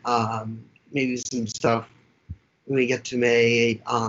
We'll kind of see where everything else is out as far as silly season and keeping tabs on that for everybody. So IndyCar 1909. I'm on Twitter at SpencerNeff11. And that's where you can find me. And, thanks for having me on again as always. And look forward to, chatting with you guys some more and getting anxious for the start of the season. 3 months feels a long way away. Well, we're going to have more roundtables, so you'll be able to go and talk about IndyCar. It's going to kind of connect with sports cars since a lot of them guys are running at the Rolex here, which also coordinates with our big guest, which I'm probably going to start continue shamelessly plugging without giving it away. But thanks, man. You can get to the game. Hopefully you make it to your playoffs. It kind of fits with our discussion that Josh and I are going to have here probably in 45 minutes with the Fall Brawl League, where Vic, one of my best friends that I've known most of my life, backed in at like 5-8 and in a 6 seed. And went and beat me in the final and won the league. So hopefully you're able to go and do that, win your league. And the door's always open. You're always welcome here on the GSP. So thank you for coming on tonight. And we'll definitely be in touch. If not, before the new year, I'm figuring before the new year, we might have another IndyCar roundtable, but after the new year, we'll definitely have you back on IndyCar1909.com at SpencerNeff11. Thanks, man. You have a good night, and thank you for coming on, man. Yeah, thanks for having me. All right, Spencer Neff, IndyCar 1909. He worked for OpenWheels.com. He's a great writer. Read his stuff. He's a good man for sure. And he does in the history stuff, which is probably what we're going to be filling some of the weeks here, probably in January, maybe a week. We might do some history lessons and stuff here on the GSP, but we have at least the next couple of weeks. We're going to have a little more NASCAR roundtable next week. The following week, we're going to, with Clayton Caldwell talking in circles and frontstretch.com. The following week, we're going to have F1, fully F1 related, a show for Christmas, pre-Christmas, with George Howson of the F1 Grid Talk podcast and Sportlight.com. I write for them. He's a great guy. He's out over in jolly old England, and we're going to have him on. We're going to do a full Formula One deal in a couple of weeks' time. Obviously, the Formula One season will end this weekend, and that's where we're going to transition to, Josh. Sergio Perez won the Sakir Grand Prix at Bahrain. Absolute insanity took place this whole entire weekend. I mean, what were your I guess the initial question is, what were your thoughts on the whole entire weekend? Lewis Hamilton didn't even run. George Russell took his ride. There was 3 fill-in drivers. What were your thoughts on the whole entire weekend, let alone what ended up happening with Checo Perez winning his first Grand Prix, and he doesn't even have a ride for 2021. Yeah, it was a pretty interesting weekend for Formula One. I mean, we actually got to kind of see what Formula One might look like without Lewis Hamilton, and it ended up being with Sergio Perez winning the race after having a very eventful beginning or start to the race there. George Russell, and he had a good weekend of practice, and he had a good qualifying. Was like second or third on the qualifying sheet there, and showed really like even though Lewis is a very good driver, that really it helps to have the best team behind you in Formula One and the best car, and he's able to do, I mean, not just as good as Lewis Hamilton, but almost as good, I would say, in that Mercedes car. And I mean, he should have won that race. They had a very good opportunity to give him his first career win in Formula One, but then they had issues with their pit stops, and then they had the wrong tires for both him and Valtteri Bottas, and then he ended up having a puncture kind of related to that and wasn't able to win the race. And I think if they hadn't had to make all those pit stops, certainly even the last one, he would have had a chance to win the race. And at the end, he was coming, and he was in second place there before he made his last pit stop, and he was closing in on Sergio Perez there, and he would have had a chance to have a dogfight in Formula One for the win, which we haven't really seen a whole lot of this year, and really in a couple of years past with the dominance of Mercedes and Lewis Hamilton. So that would have been interesting to see. And it seems like George Russell has gotten kind of a following now in Formula One with the way his season went. He had that accident a couple weeks ago at Imola, and it was kind of an embarrassing moment for him, and a lot of people felt bad for him, and he got a lot of respect though with the way he drove this weekend. And certainly I think for next year, Mercedes is going to have to make some decisions on if they decide to put him in that car, be a teammate to Lewis Hamilton in the future, if not next year, maybe in 2022 or something like that, because he certainly has a future at Mercedes if they can give him that opportunity.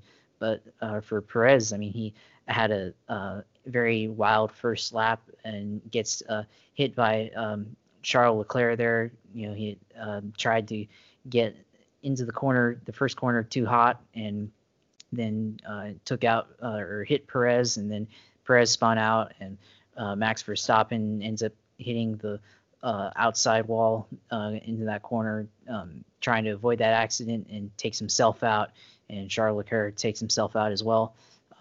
So it was a wild start to that race, and then he was last basically at the end of that lap, and then to be able to come back and win the race is certainly amazing in of itself. So it was a very different weekend than what we've gotten used to in Formula One. Certainly without Lewis Hamilton, there's actually an opportunity for someone to go out and win the race. And the only time that happened was at Monza this year, and it wasn't quite like the wild race that Monza was, but certainly it was a very, very interesting one. And got to give credit to Esteban Ocon, his first podium in the race or in the Formula One series, and Lance Stroll giving the pink Mercedes team their first double podium in their Racing Point history, and that's very good. Even though we don't really like Lance Stroll, it's a very good development for that team, and it was a lot of eventful things that happened, but it was certainly probably a fun weekend of Formula One racing. Yeah, it was definitely one of the most crazy, interesting, wild Formula One weekends there's been in a long time. A lot of good points, of course, you brought up there, Josh. I mean, Sergio Perez, how he doesn't have a ride is insane. the fact that Lawrence Stroll saw fit to get rid of him is, for Sebastian Vettel, who's been basically not the same guy ever since he put his car on the wall at Germany a couple of years ago, is interesting. Um, Sergio Perez, though, is a great driver. He has definitely proven how good he is this year. He's not even run all the races, and he's fourth in points. That battle for the constructors, for not only the constructors, but also the fourth in the world championship, is Sergio Perez has definitely put himself in line to get that fourth in the world championship. It's going to take a lot for Daniel Ricciardo to pass him. Getting that win is huge no matter what happens. Red Bull doesn't have the balls to hire him, mainly because they know that Sergio Perez would come out and he'd go to the Mexican media and say that they basically only make one good car, which is the truth. That's what it was with Sebastian Vettel during his greatness all those years. People will argue that's the same thing with Lewis Hamilton. The difference is Mercedes has always been about trying to give two good cars. They probably gave a little more emphasis to Nico Rosberg because he's a pussy. But ever since then, there's been a balance. It's just that Lewis is better. There's only one guy that's beaten Lewis on merit, and that's Jenson Button. It's why Jenson Button has all the kind of things he's got going on. Hopefully Lewis Hamilton's whatever off-road team beats Nico Rosberg, because Nico Rosberg is a bitch. Hopefully on the one hand, George Russell, it was so gutting. You could hear the Sky F1 crew and David Croft was basically ball-licking George Russell, all of them. They wanted that win, and I wanted to see that. And there's thousands, whether not only England but in general, wanted to see that. He had done everything he needed to do, and Mercedes shit the bed like nobody's business there. The irony in all this is he has 4 points. He finally has 3 points in his career, and the first points of his career, and he has the third most laps led in Formula One this year, which shows you how dominant Mercedes has been in general. And George handled it like a true pro. George handled it with a class and a maturity that very few would be able to have in that spot. And it kind of shows why Mercedes has kind of hitched their wagon in terms of whether they're going to stay in Formula One, whatever, how they're going to handle things. George is going to be their guy. Lewis, that people want to go and say he's not had teammates that pushed him. He's had Fernando Alonso. He's had Jenson Button. Who were both world champions. He also had Nico Rosberg. He can get pushed. Valtteri Bottas pushes him. That's why he stays at the level he is. The notion that he isn't getting pushed or he doesn't get pushed by teammates is BS. If you really want to think about it and you really want to get into analytics and semantics about Lewis Hamilton, the guy has had to show up, and he does it. People don't want to like him because he's a black guy.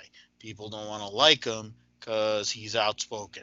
People don't want to like him because he's really fucking good. And fundamentally, I don't care.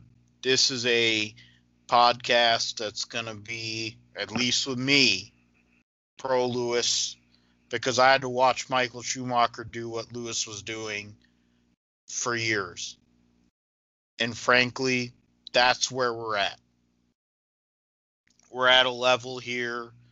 This discussion is Michael Schumacher, Jim Clark, Juan Manuel Fangio, and that level.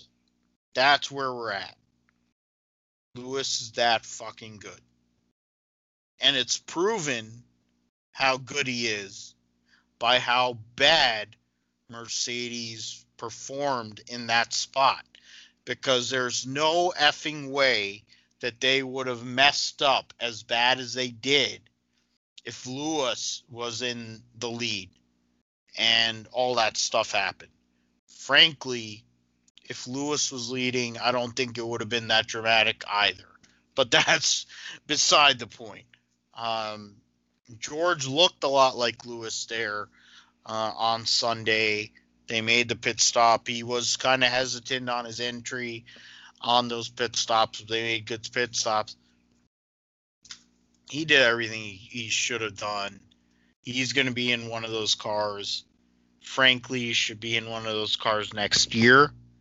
But Doritos is going to keep him to go and run in the back. George Russell has a talent. His two buddies in Lando and Alex Albon and even Charles Leclerc, those three buddies, they all have great rides. But George Russell proved that he's up there too. And credit to Sergio Perez to go and take those scraps after being knocked all the way to tailback by Charles Leclerc and to win that race. It's criminal that he's not going to have a ride, more than likely, going into 2021. He should. I like Alex Albon. He's a good kid. He's part of getting ran through in the Red Bull system. I don't think he should have been put in that spot. I think Pierre Gasly should have been able to have the time to build himself up and his talent, but they can only give one good car, and they put everything to Max Verstappen. And for what he is, he's a lot like Kyle Busch. He's a lot like the Colton Herta. He's a guy who's a douchey guy, got the driving ability. He's got the father and all that kind of goes and pushes him and markets him. At the end of the day, what is the end game for Max Verstappen? He's going to finish third in the World Championship. He's got, he's 16 points behind Bottas.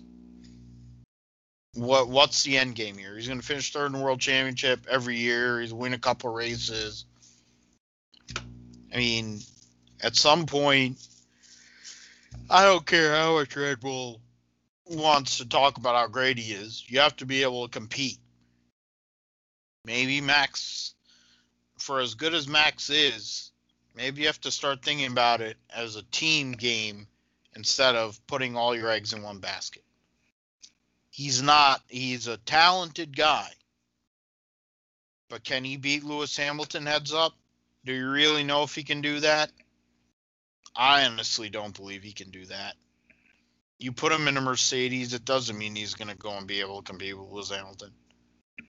I don't think he has the moxie. He doesn't have that inner drive the way that Jensen had to have, because he was thrown through the ringer and he had to grind it. Nico battled because he's always been connected with Lewis, and he knew he was going to sell out, and he could sell out for 1 year. Nico did it for 1 year. Jensen did it for 2 years. People don't think about Lewis Hamilton prior to now because of what's gone on since 2014. But Jensen's the one guy, which is part of the reason why he's got a lot of things going on the way that he has. Jensen's the one guy that beat him. And he's still good because he won the Super GT Championship last year. I mean, Jensen's good. I wish he'd come and run sports cars here in the United States since he's married to an American girl anyway. It would be good for the sport in general. He's a good guy. He works for Sky F1, world champion. It would be good for the sport. But we'll see if Lewis Hamilton, as of this recording, Lewis Hamilton is, the rumors are he's trying to come back. It looks like he's going to come back. Personally, I'm 50-50. I'd rather he takes the week off, comes back healthy. He'll be hungrier to start the 2021 year and to go and kick the crap out of everybody.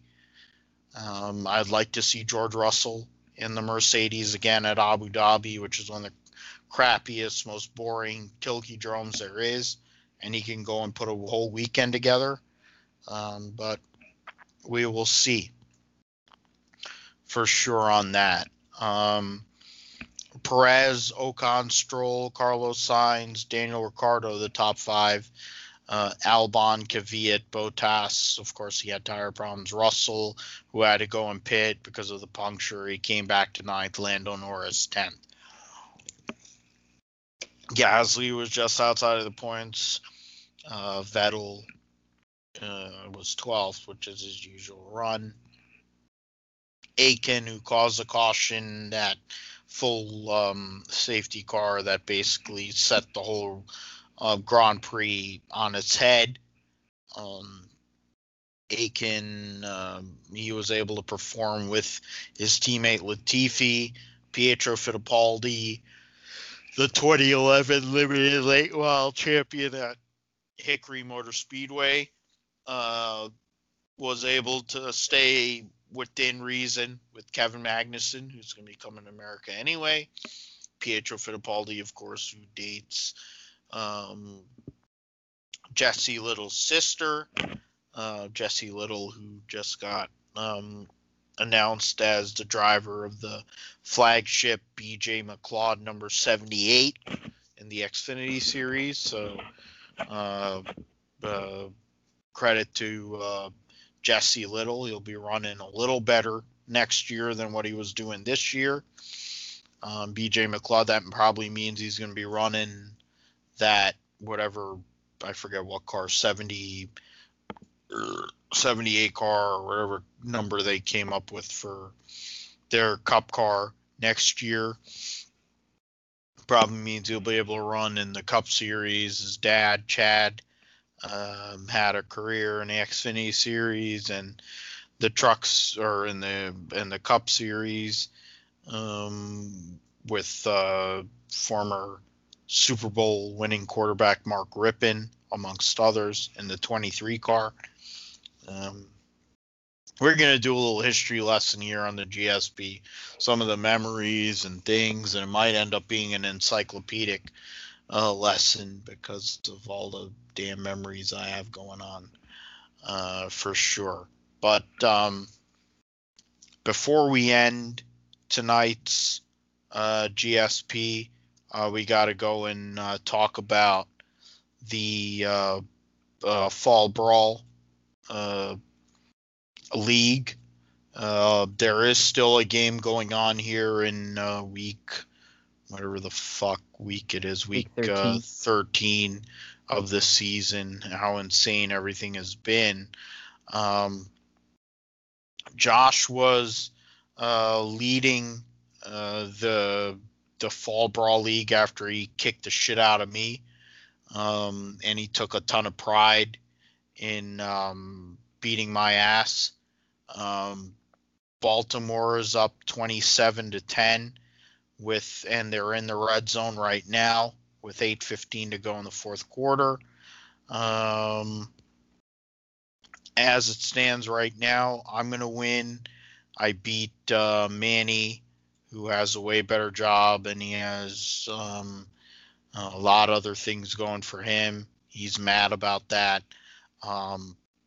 Frankly, Josh Allen, I'll ride Josh Allen's great performance against my 49ers. I can deal with that because Josh Allen's good, and I kind of expected that. Well, I kind of expected him to show up and do well. I didn't expect him to go nuts and help me win my week. But Josh, you were unfortunately you hit a kind of sort of a buzzsaw in Wilson there, former winner of the league. Bad circumstance having to run into a guy who has Patrick Mahomes, Justin Jefferson. He has Taysom Hill in his flex, super flex. No, he's got the other Hill. Yeah. I thought you were talking about Tyreek Hill. Yeah. No, he has Taysom Hill in the super flex, and he has Justin Jefferson along with Patrick Mahomes, which is just unfair. So you ran into a pseudo buzzsaw there. I guess you're gonna have as things stand, you're gonna have a bye anyway. What are your thoughts as we go into the playoffs here in the Fall Brawl League? As you'll still be you'll still get a bye next week. Yeah, I mean, I'm thankful for the bye. At least can take a break from this and regroup going into the semifinals. But I mean, this week, like it was looking like it was going to be a tight matchup, and I thought, like, before the game started, like I thought I would have a good chance to win. But then, as the games went on Sunday, Derrick Henry did not have a good game against the Cleveland Browns, and I had Nyheim Hines on the starting on my team, and I should have also started Jonathan Taylor. He had a pretty big performance on Sunday, but both Colts running backs did. But I didn't start him, and I thought Derrick Henry's Derrick Henry, and he'd have a good game. And then I got nothing from, I only got like 4 points from Austin Hooper, and for most of the game it was nothing when I should have had more points there. And then the the San Diego Chargers, to me at least, put up a egg on the game and had a 45-0 loss against the New England Patriots. And Justin Herbert's been really good this season, and definitely somebody he would normally start, and he had a bad game and should have had Matthew Stafford. But I always try to start my guys based on the rankings, and I mean, probably should have had Jonathan Taylor. I mean, the Texans are pretty weak against running backs, and Derrick Henry, I guess, like, he wasn't as good against, or at least wasn't ranked as good as against the Cleveland Browns there. But it was definitely a tight matchup in the end, because he only scored 188 points. I scored 163.5, and I think if I had just started Jonathan Taylor, might have won that one or something. But it's going to be interesting going into the next couple of weeks. Got to find a tight end. Rob Gronkowski is kind of spotty. I mean, he did have a bye week, and he is starting tight end, but hasn't been quite as reliable as I'd like. And it seems like, there's only like 5 or 6 good tight ends in the NFL anyways. So it's going to be tough. I might have to find a good matchup every week for the rest of the season here in this league, and try to find a good tight end, because that's probably my only weak spot, I think. But the other spots, I think, are pretty good as long as we get good matchups. Yeah, I mean, there's a reason why I haven't had a tight end for a few years in the league, and through my friends, my longtime friends from school, and also the fact that I'm a George Kittle mark, is why I added it back And then, of course, George Kittle's basically done for the year after last night when the 49ers shit the bed. There's no way that George Kittle is going to come back. And it's likely that the tight end position won't be back in my league again because the tight end position is a shit show. If you don't have Travis Kelce and George Kittle isn't healthy for the whole year, which generally, for God bless him, he's an absolute gem of the earth. He's an amazing human being. But he gets nicked up and he misses time. So the reality is, if you don't have Travis Kelce at the tight end position, there's no point of having a tight end position. It's a joke. Because you're never going to you don't know who the hell is going to show up from week to week. It's ridiculous. Gronkowski is whatever. As Josh was talking about, he's not consistent. Mark Andrews, of course, he's got COVID.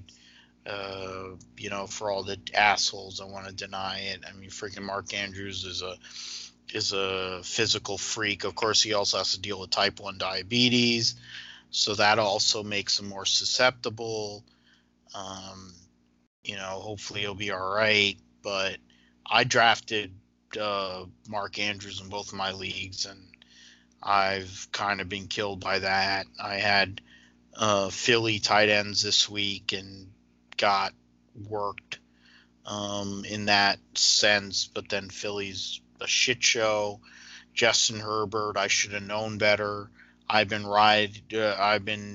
using his talent and his ability, performance, and I was like, yeah, it's New England, whatever. I think he'll be all right. But I didn't think about the fact that Bill Belichick knows how to beat the crap out of rookie quarterbacks, and this was the latest example.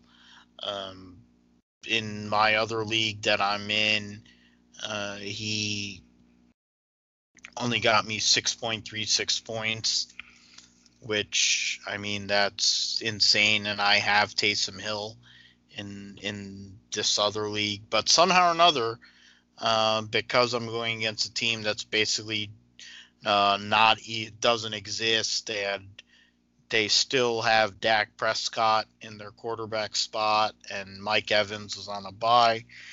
Clyde Edwards-Helaire was hurt. I was able to fade the fact that Justin Herbert shit the bed. Robert Woods didn't have a great week, even though the Rams won. Dallas Goedert did nothing. Antonio Gibson did nothing. And I was able to ride it out and still win.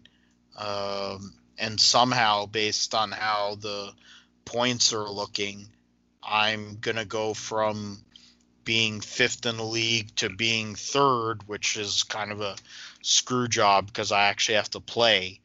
The team that's in fifth right now is not even playing either, which is kind of a bad deal. But hey, I'll take it. I'm in the playoffs in both of my leagues. I have a chance to win a couple of titles. It's going to be a lot harder in my league to go and win the title because there's 5 teams that are really, really good. I basically, with wins this week, put myself in a bad spot in both of them. In both of my leagues. I'm kind of bummed by that, but hey, if you can go and you take that momentum and you run it out 3 more weeks, you never know what can happen. I've been able to win them both ways. I've been able to go and run it out, coming from behind. I've also been able to lead and win. Josh is going to be able to get some extra cash, so credit to Josh. New guy in the league. I should have asked you to be in the league a long time ago, but now that you're in, I'm kind of regretting it. It's probably the problem that I know people, and I'm friends with guys that really know this game, because before I started having my good friends in this league, I dominated and I had control. And now that I've gotten my best friends and my one of my good friends who's my co-host on the podcast, who's also a mechanic, it's and engineering mind, so he knows things and algorithms and all that stuff. I guess in the end, I'm hoping that I'll have an opportunity to avenge my loss against you, but we will see.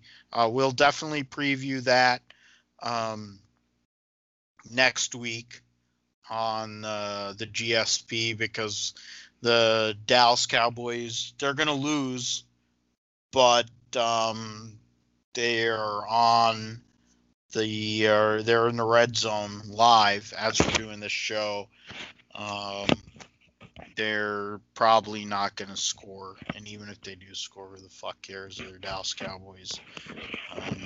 The inbreds that love that shitty organization, they deserve to suck. And I'm going to probably debate. Well, oh, look at that.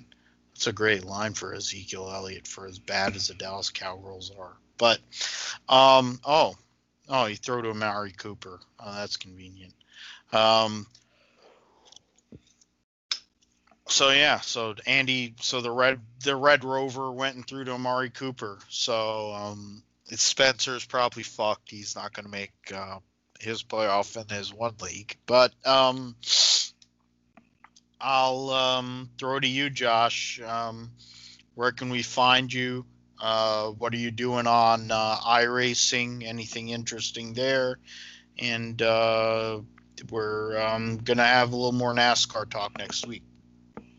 Yeah, you can always follow me at Twitter / JP Huffine, or at JP Huffine, and then twitch.tv / usailor2, and that's where we'll be doing the iRacing stuff. Maybe some other games, but mostly iRacing is what it's for. Last week I did the iRacing NASCAR 1987 at Talladega for the most part, and that was pretty entertaining, and was able to, for the first half of the week, I was able to mostly avoid the wrecks, and then the last part of the week it started to get a little bit tougher, and I was starting to get an increase in the I rating, which allows you to enter the top splits and all of that, and was able to race against a lot higher, or at least technically speaking, higher skilled guys, but there's a lot of wrecks and stuff. And there was one race where this guy was in the lead, and I was mostly in second and third for the most part, and or top 10, and he was just blocking really badly. People would get beside him, and he would basically door them below the yellow line, and then they would have to lift into the corner to not wreck. And this guy, people were complaining on the voice chat, and then I got up to not next to him, but some other guy, he blocked into the grass, and then I keep the mic, and I was like, man, if you keep doing that, you're gonna get wrecked. And the guy was just like, shut the fuck up. And it was starting to get pretty tense, and then he ended up winning the race anyways, because it ended caution. And if I had a chance, it's probably gonna be like a Tony Stewart situation there, I'm not lifting, and if you block, you're getting wrecked, kind of thing. And I was ready to make it happen, and fortunately, I got caught up in a last lap wreck and couldn't make it happen there. But this week, there's week 13 in iRacing, which is basically the free week in between the season schedules and all that in the service. So it's kind of a free fall right now.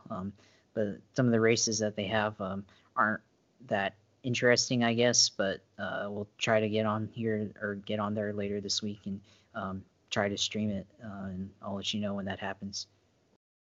Yeah, I owe it to you to go and watch one of your races. I hope to be able to afford proper set up so that I could go and do iRacing or something, because I really want to do it.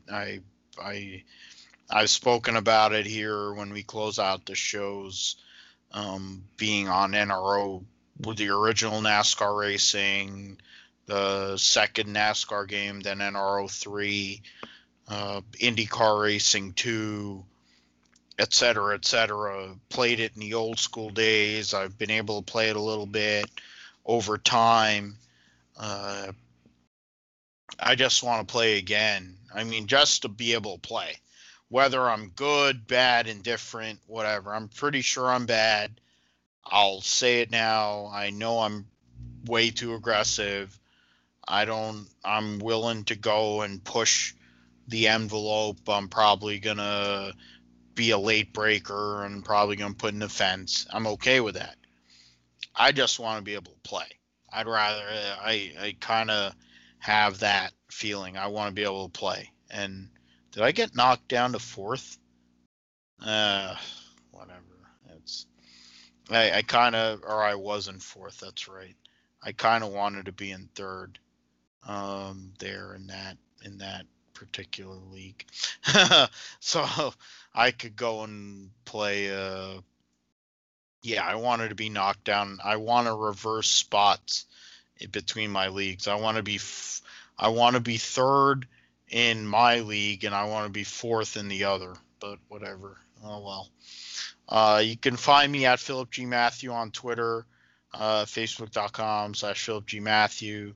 We're on Twitter at GripStripPod. You can find us philipgmatthew.com on WordPress. We're on Podbean. That's where the podcast is uploaded. You can find us on Apple Podcasts, Amazon Music, and most of the places where you can find podcasts, you can find the Grip Strip Pod.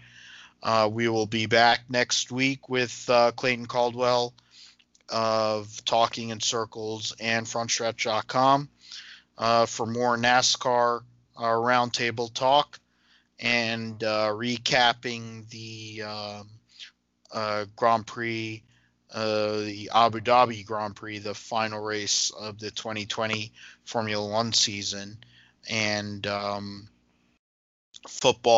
fantasy football playoff talk, football talk, since Josh's team is probably going to be drafting a big-time quarterback in real life, and then my team probably needs to get a quarterback too.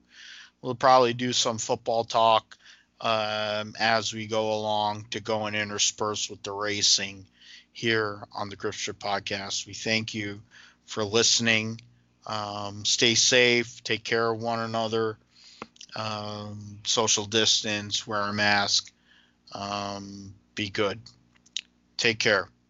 Have a good night.